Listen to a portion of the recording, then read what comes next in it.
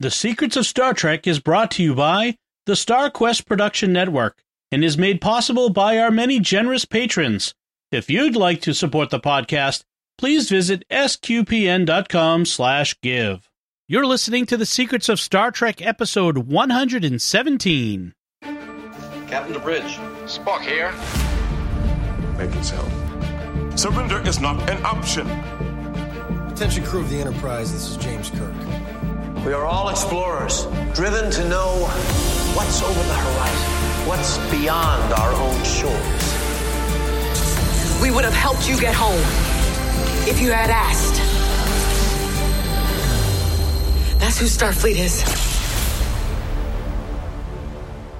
Hi, I'm Dom Bettinelli, and you're listening to The Secrets of Star Trek, where we discuss the hidden layers and deeper meanings found in all the Star Trek TV series, movies, and more. And today we're discussing the Enterprise episode, Cold Front. Joining me today on the panel are Jimmy Aiken. Hi, Jimmy. Howdy, Dom. And Father Corey Stika. Hi, Father Corey. How's it going? Very well, thanks. Folks, remember to like The Secrets of Star Trek on Facebook, where we're at facebook.com/StarQuestMedia. You can follow us and retweet our episodes on Twitter at SQPN. And I do want to give you a reminder that if you are coming into The Secrets of Star Trek recently, we have a special podcast feed that contains all of our first 100 episodes of the show that you can find on our website if you go to sqpn.com/trek. There's a link there to a special feed that has the first 100 episodes because the way iTunes and the other directories work, they only show the most recent 100 episodes. So go check that out. And there's a bit of news we want to cover. You probably have heard, if you are a Star Trek fan, that Star Trek Discovery Season 3 finally has a premiere date. It's coming on October 15th. So that's when we will, and of course, as we have always before, we will be doing episode-by-episode reviews of the Star Trek Discovery Season 3 as it comes out. And also, if you're a patron supporter, you can hear our Lower Decks conversations now. Yes. As soon as Lower Decks finishes, the next week, Discovery starts. That's right. That's right. So we are discussing Star Trek Lower Decks, the animated series, week by week as they air for patrons, as a special benefit to patrons. And then at the end of that season, we'll bundle them all up, and you might get a chance to hear those as a group after those are done. So we're talking about we're talking about Cold Front, this Star Trek Enterprise episode. It is from the first season, as we've been going through the first season, and it involves this, this is an unintentional pun, overarching story arc involving this temporal Cold War. So the temporal Cold War is a kind of prelude to the last great Time War, where the Daleks and the Time Lords destroy each other. You have the Cold War before you have the hot one. Yes. So in the Star Trek universe, there are apparently, we learned in this episode, a group of different factions that have time travel technology in different future centuries. Mm-hmm. And some of them, after time travel technology got invented, some of them used it for peaceful research with strict protocols to keep from changing the timeline, but other factions have wanted to change the timeline to their own advantage, and they're trying to do that in violation of the temporal accords.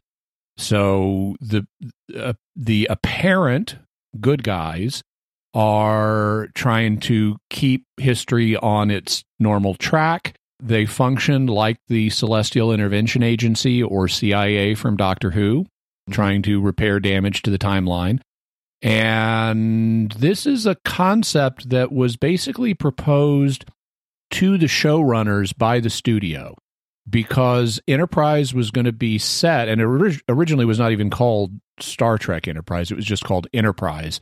And it was set earlier than the original series, which means they wouldn't have all the futuristic whiz-bangery that they had on later Star Trek series. And the studio was kind of concerned about the lack of futuristic stuff. So they said, give us something futuristic, more futuristic than just what you would otherwise be planning. And what they came up with was interference from the future via the temporal Cold War. And that actually is a really great idea that utterly fizzled out. Yeah. because what they should have done is made it a major part. If they're going to do it, they should have made it a major part of the series. The idea of a temporal Cold War is something you could build an entire television series around. Right. And it should have been, if not the plot of this show, it should have been major, because you need to build up the stakes in the temporal Cold War, and you need to get to know the characters in the temporal Cold War, and you need to be invested in that plot line. And you can't do that if you're getting 1 or 2 episodes about the temporal Cold War a season. Right. Which is kind of like, I mean, we got a little more than that, but it's not much. And so they never did the concentrated storytelling they needed to get us invested in this, and it just kind of fizzled. Yeah, out of 97 episodes of Enterprise, they had 13 having to do with the temporal Cold War. So not enough. And not in the same degree in all of those. In some of them, it's just kind of like mentioned. Well, and they did introduce the temporal Cold War right from the beginning. You know, the pilot, we see the shadowy figure in the time room, however you want to put it, the time delay room, and Silic and all these, you know, the Suliban and all these concepts are kind of introduced. But yeah, then, you know, we're 7, 8 episodes. I don't even remember like what 11. point this is. 11. Yeah. So we went 10 episodes, and now we're finally revisiting it. Right. For this one episode. That's right. Yeah. By the way, Future Guy, as they call him, because they never established his name, there was some thought, and apparently at one point they were planning on doing a reveal in the end on who Future Guy was, and it was going to be a future version of Archer. Huh. Interesting. So who had traveled some period of time in the future. Yeah. Interesting. One thing to mention is that this episode was directed by Robert Duncan McNeil, Tom Paris of Voyager, who has actually gone on since Voyager 2. Actually, his big thing is he's actually a TV director. He's done more TV directing work than acting these days. So interesting to note that he directed this episode. One thing I want to mention, because you bring up like the studio's idea, because it's a precursor episode, a prequel. That's sort of Discovery's. Discovery is a prequel series. They didn't have any compunction about messing with cool whiz-bang technology in it. But they have also introduced the time travel aspect. It's like they've revisited this idea in Discovery. It's interesting because Daniel says that he's from the 31st century, and of course Discovery goes to the 32nd century. So it'll be interesting to see, with Discovery coming up here shortly, will they play into that a little? Will they actually explicitly mention the temporal Cold War and things like this? Because we're just within 100 years of where Daniels is from. Right. And I've been wondering, is the devastation we're apparently going to see to the Federation in the 32nd century fallout from the temporal Cold War?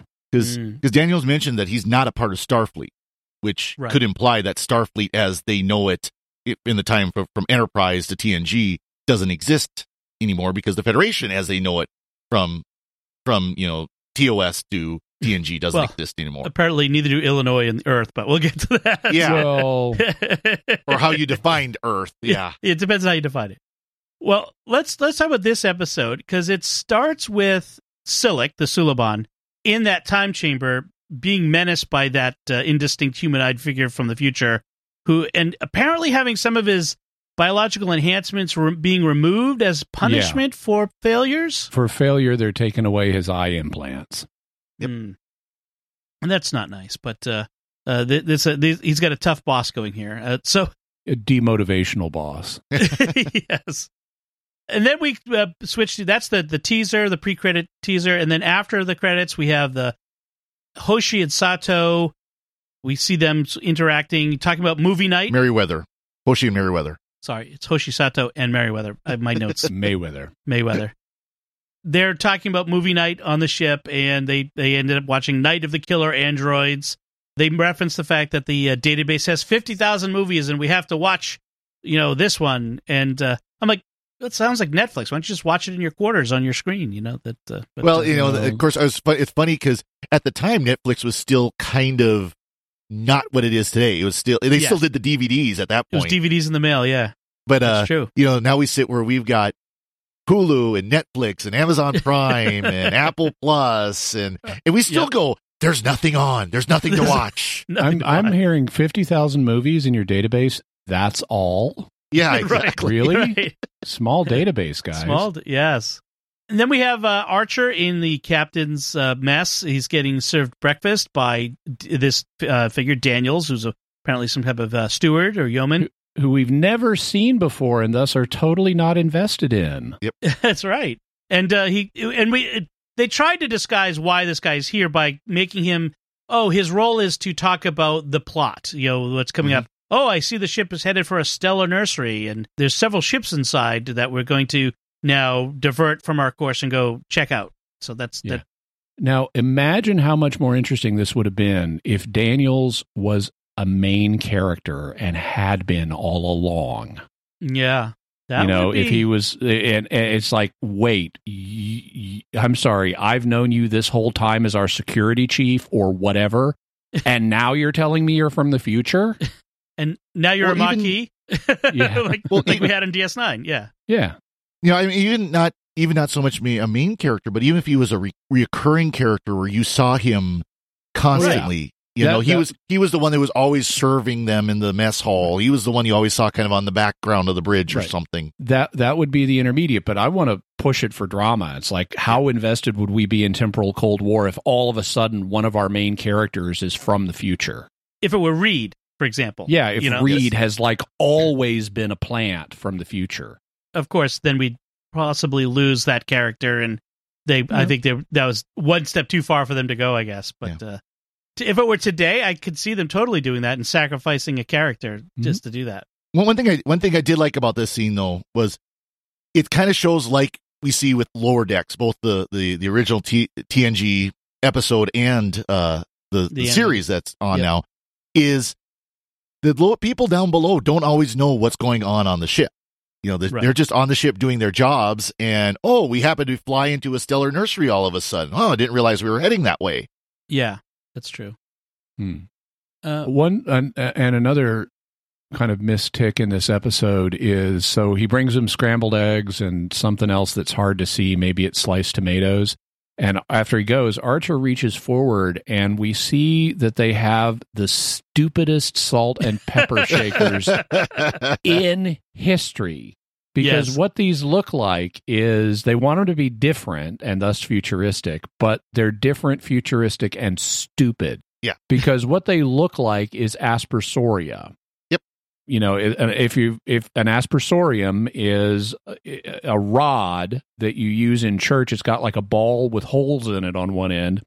You dip it in a bucket of holy water and then use the aspersorium to sprinkle the congregation with the holy water. Yep. Well, these are like teeny little aspersoria, one of which holds salt and one of which holds pepper, apparently, but they're balled down. So they're sitting on a little stand. You pick it up by the handle, and all of the salt and pepper is going to drain out of it as you're getting it towards your plate to season your food. You're going to be trailing salt and pepper across the table. And if you don't put it exactly right in the little stand, it's all going to leak out between uses. So this is the stupidest idea for how salt and pepper shakers should work I've ever seen. You can apparently buy them online. Wow. Now, I would assume the holes are on the top. So you're holding it from the handle on the top, and the holes are on the top, and then as you tip it, then it sprinkles. That is also stupid, but it is a stupid design, but it looked futuristic.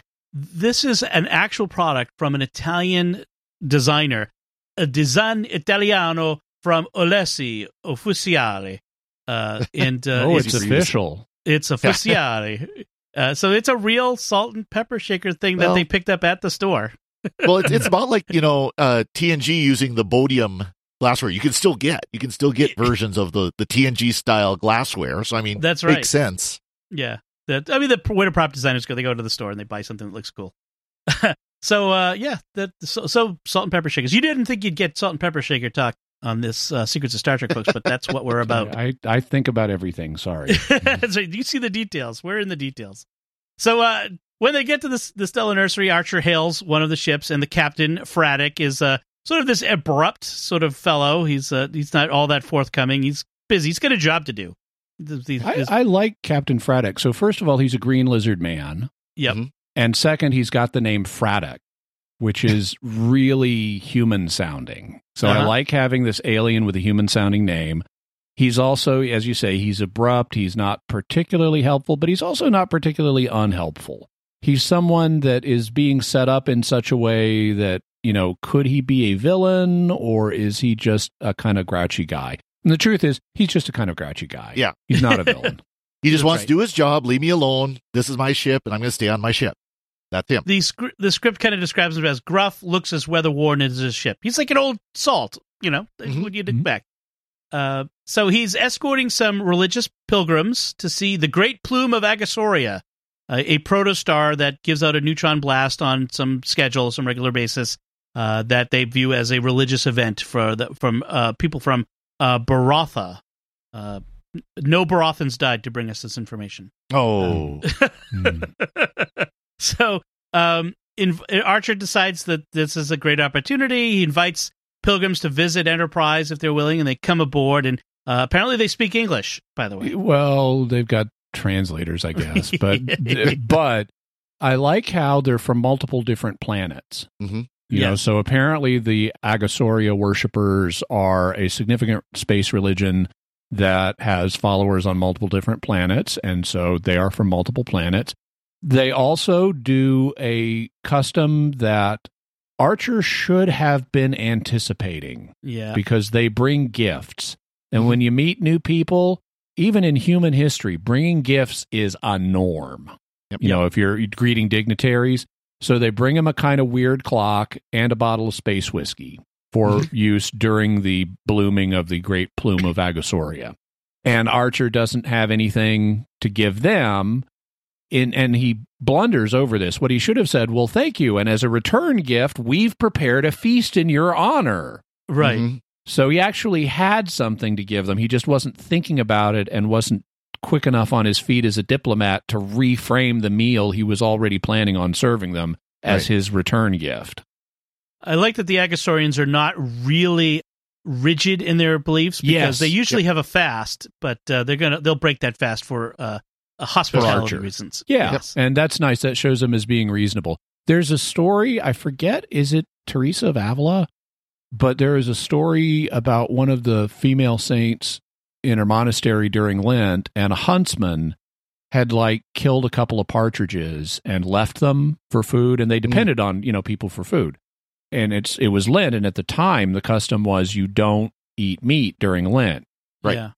And so these partridges show up that the huntsman has given them, and they're wondering what to do about them because it's Lent. And St.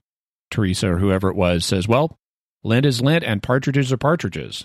So we're not letting this food go to waste. Yes, that sounds like something Teresa would say. Well, I should point out one of the pilgrims is Silic in disguise. It's fairly obvious. It's the same guy, but has a different appearance.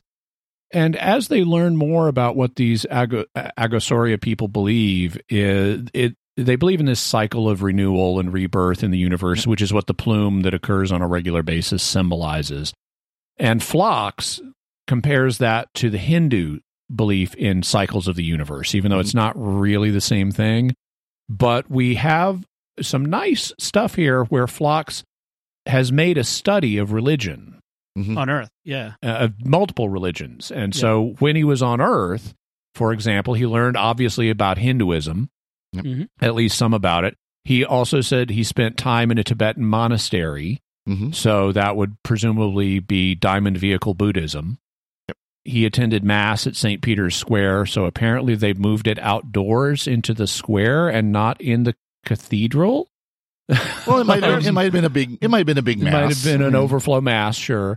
And he observed the Tal Shinar ceremony at the Vulcan consulate. Well, it's good to know that there's still the Pope is still in the Vatican. That's what I was going to say. It's good to know St. Peter's Square still exists, although we don't know. Maybe it's been destroyed and rebuilt once before. Depends on how you define St. Peter's Square. Yeah. Yes.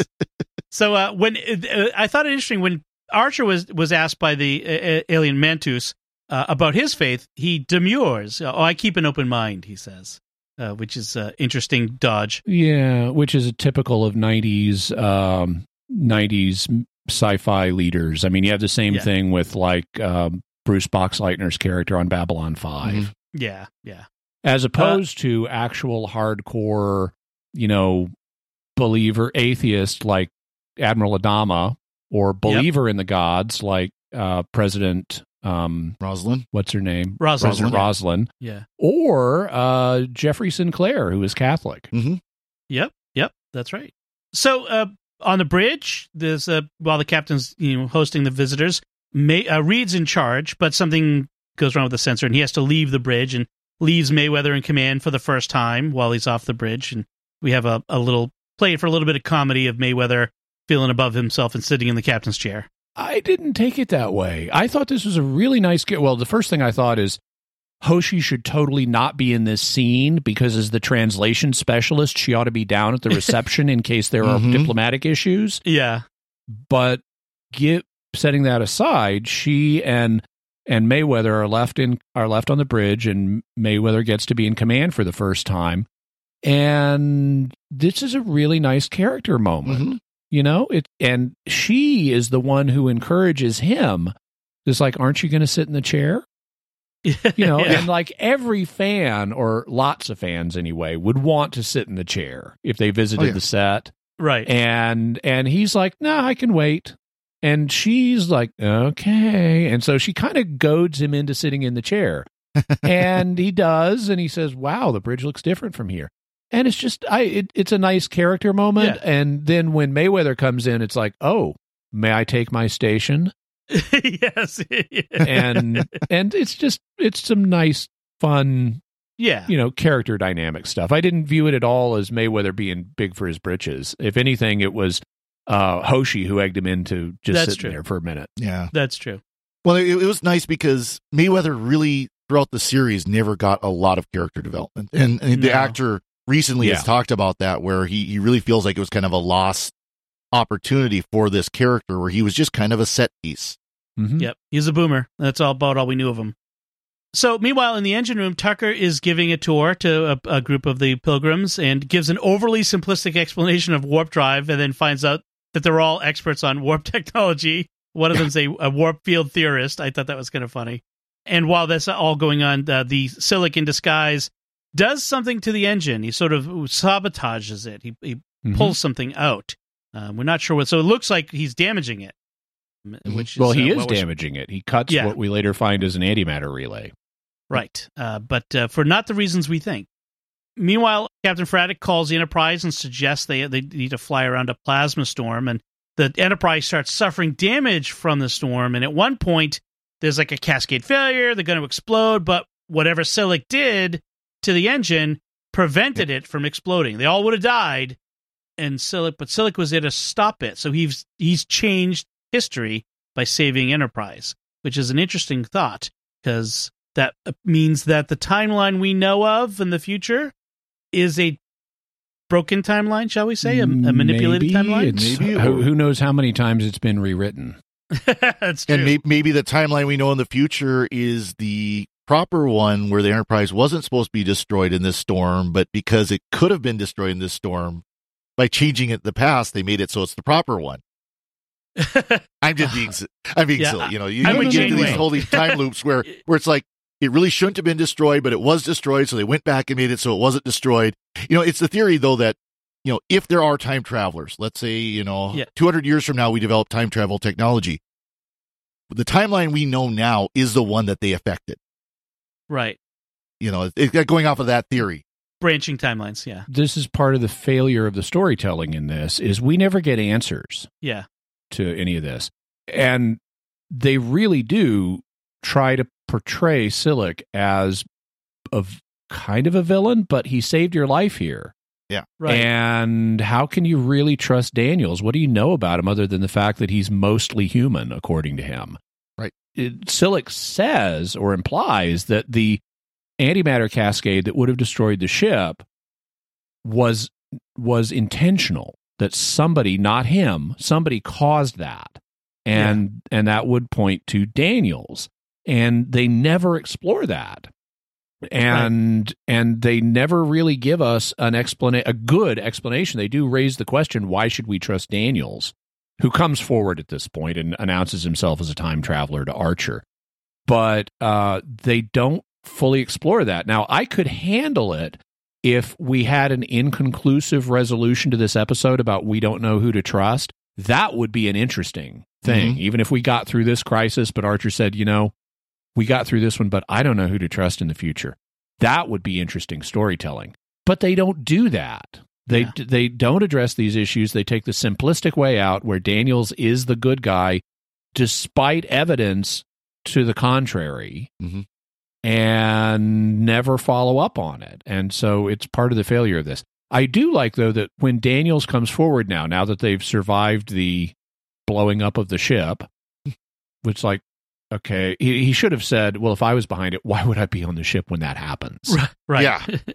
and they never say that. But he comes up to Archer in the hall and wants to talk to him about something important. And Archer initially pushes him off and says, I've got stuff I'm dealing with. Can you please talk to one of the bridge officers? And it's like, finally, Star Trek acknowledges the chain of command. Right. So that was nice. Yeah. But Daniels proves he knows more than he ought. He knows that Archer fought Silik on the Helix and from the first episode.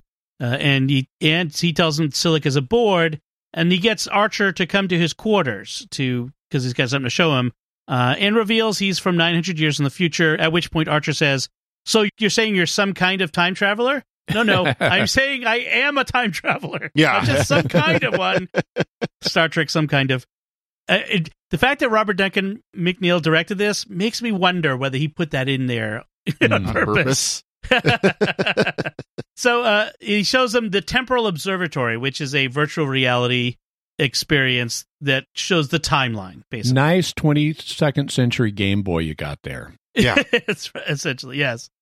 So it's what helps him keep track of the time stream, and he explains that when, like we said before, when regular time travel was invented, all the species capable of it agreed on a temporal accord, and some people are ignoring the laws for their own benefit.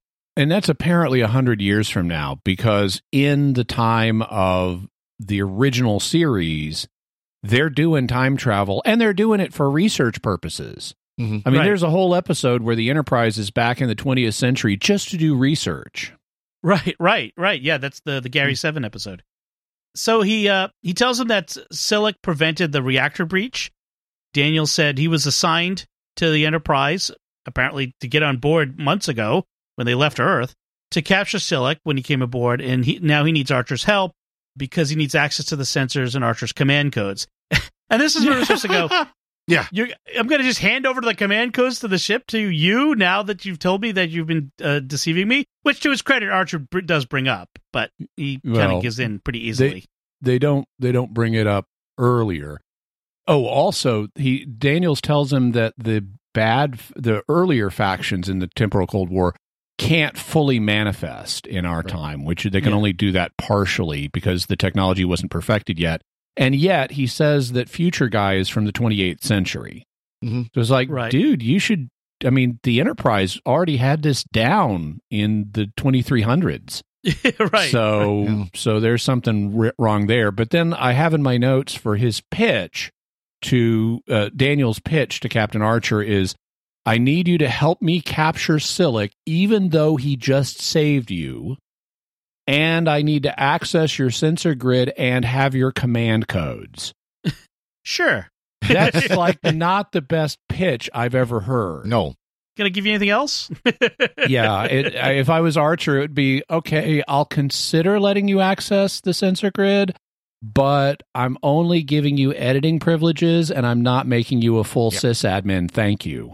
Exactly. That's right. CHMod 766. So, T'Pol, meanwhile, says very confidently that the Vulcan Science Directorate has determined that time travel is impossible, which is, great. Because of course they have. Because of course they have.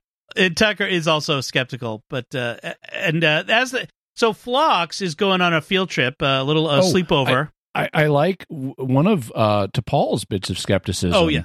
Yep. Is, if he's a time traveler and he wants to capture Silik, why not just go back one more day and catch him then? Yes. Which is a common problem, and they hang a lantern on it, but they don't resolve it for us.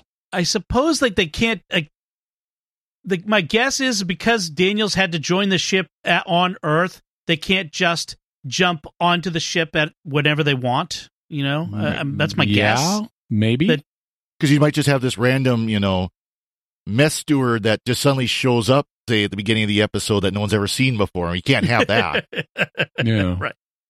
I do. Oh, speaking of him being a mess steward, when Archer says, "Give me one reason I should believe you or trust you," because he already believes him based on the Space Game Boy presentation that he's seen. Give me one reason I should trust you. And he says, "You like your scrambled eggs soft. Have I brought them to you any other way?" And it's like, I'm sorry, fish custard was more meaningful than that. Yeah, right. I mean, I guess it's meant to be sort of endearing of I care about you so much I bring you your eggs the way you like them. Right. I haven't poisoned you yet. Yeah, exactly. At least say that. So Phlox goes on a field trip over to the other ship, and as they approach the plume, Archer decides that he's going to invite some of the pilgrims back aboard because they're pretty sure that at least somebody among the pilgrims tried to sabotage the ship, and so one of them might be Silik, as Daniel says. And so, meanwhile, Archer is pumping Phlox for information about the pilgrims as they in the mess hall, and Phlox is confused by his suspicions. In engineering, Daniels is doing his thing with the sensors while Tucker asks him about the future, and this is where he says, Earth exists in a manner of speaking, as does Illinois, depending on how you define it, which is very interesting. He shows that he has a device that lets him walk through walls. It's Chekhov's wall-walking device. It will be important later. In Archer's quarters, we see Porthos barking at nothing, but because Silik is there and hidden, and so Silik pops up, and he tells Archer that Daniels is the one Archer should be worried about, although he doesn't know about Daniels in particular. He's just whoever the time traveler is that's on board, you need to worry about.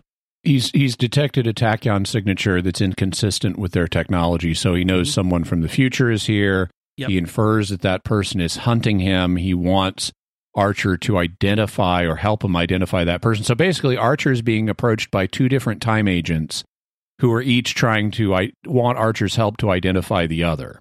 Yep. And he says, "Oh, did they tell you the story about we're the good guys upholding the temporal accords? No, they're just another faction trying to manipulate things to their advantage. Look at what almost happened to your ship." And at this point, I'm going, saving the ship from an antimatter explosion kind of trumps fulfilling a special request for your breakfast order. Yeah. Like, it trumps fluffy eggs. Totally does. Yeah. And I do like, there's a neat bit of writing here. I do like how T'Pol calls Archer on the intercom, and the way Silik finds out who his enemy is she spills the beans with his name. Like, Daniels has got the sensors up and running. I had a different reaction to this writing because T'Pol calls on the intercom and Archer goes to answer and Silik pulls out a gun, and Archer, it's like, that thing, you have just put Daniels on an assignment with Trip and T'Pol. T'Pol is calling you. What is she going to want to talk about at this moment? Yeah. And you're letting her come on speakerphone? Right. It's like, I'm sorry, this is Archer, you're being an idiot. You're going to give away who this is. And that's then exactly what happens. I would have totally, She spills the beans. Archer could have said, "I'm sorry, I can't take your call right now. Please call back in 10 minutes." Yeah. Yeah. But, Silik overhears and stuns Archer so he can go find Daniels and deal with him. The plume begins, and Phlox is taking part in the religious ritual, which is apparently emotionally moving for him. He's got tears in his eyes. I thought it was rather awkward, though, that their lead, and also a little, he's not even a member of your religion. He's just an interested observer, and you're letting him lead you in the prayer that he would barely know. There's a great blooper on this, though, where one of the times where he tried to do it, he started up and just completely screwed it up. And there's a YouTube channel that does intakes where he takes the episodes where there's these bloopers, and he merges the bloopers back into the episode. Oh, funny. As if it was the actual broadcast. And I'll have to send a link to this particular blooper, because it's pretty funny to see Phlox's reaction, kind of how he places it in and everything. That's good. Personally, I would, if I had someone interested in Christianity, I would not immediately invite them to lead everybody in the Lord's Prayer. Right. Although, I can imagine, there are certain people I can imagine doing that. So, yeah. So Daniels, meanwhile, detects Silik's presence, and so they evacuate engineering. I'm not sure why. No, you got a threat in engineering. Yeah. Mm-hmm. So they're getting people out of the way. Yes. Silik then shoots Daniels and apparently kills him. Daniels looks like he explodes. And so T'Pol and Trip are outside the door to engineering and see Silik inside. So they close the door and leave him in there and go to the captain's quarters. And don't lock it. Yeah. What? Do you not call security? Come down and watch the door and make sure he can't get out? Something. I think they did allude to calling for security. I think we didn't see it on camera. Well, at this point, Archer, now that he knows that Silik is still aboard, finally tells Reed to lock down all the hatches. Yeah. And then Archer takes T'Pol to Daniel's quarters, where they find that the temporal observatory is missing. So Silik has the Game Boy. Yes. Hoshi says someone has transmitted an encrypted message. Silik squishes his way through an access panel heading for the launch bay. So Archer uses Daniel's Chekhov's wall-walking device to walk through the walls to follow him.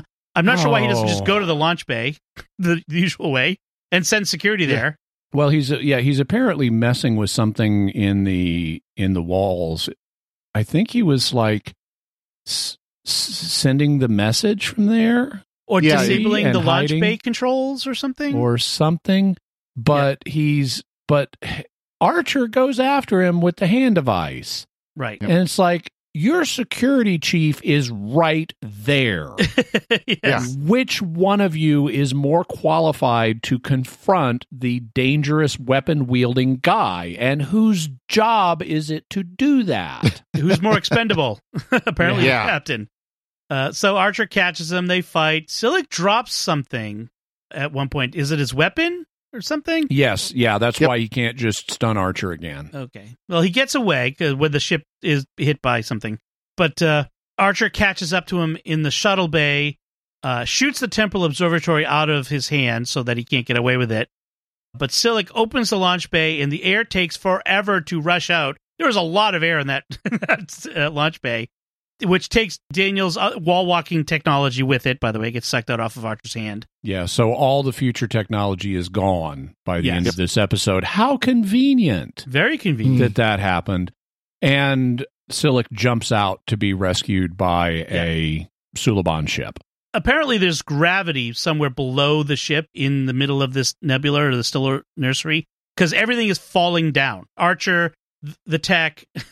I thought that was just because the explosive decompression was blowing downward through the open shuttle bay. Well, I figured by this point it was all decompressed. It's a giant hole. Eventually it does decompress, and you can see him walking normally until he opens the door again. I actually like that. I like the fact that the air eventually does go out, and he's not automatically dead.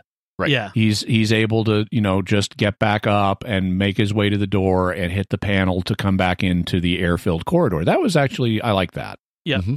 Silik is picked up by a Suliban ship, and then in the denouement, in the wrap-up, Archer orders that Daniel's quarters be sealed, because who knows what other technology is in there.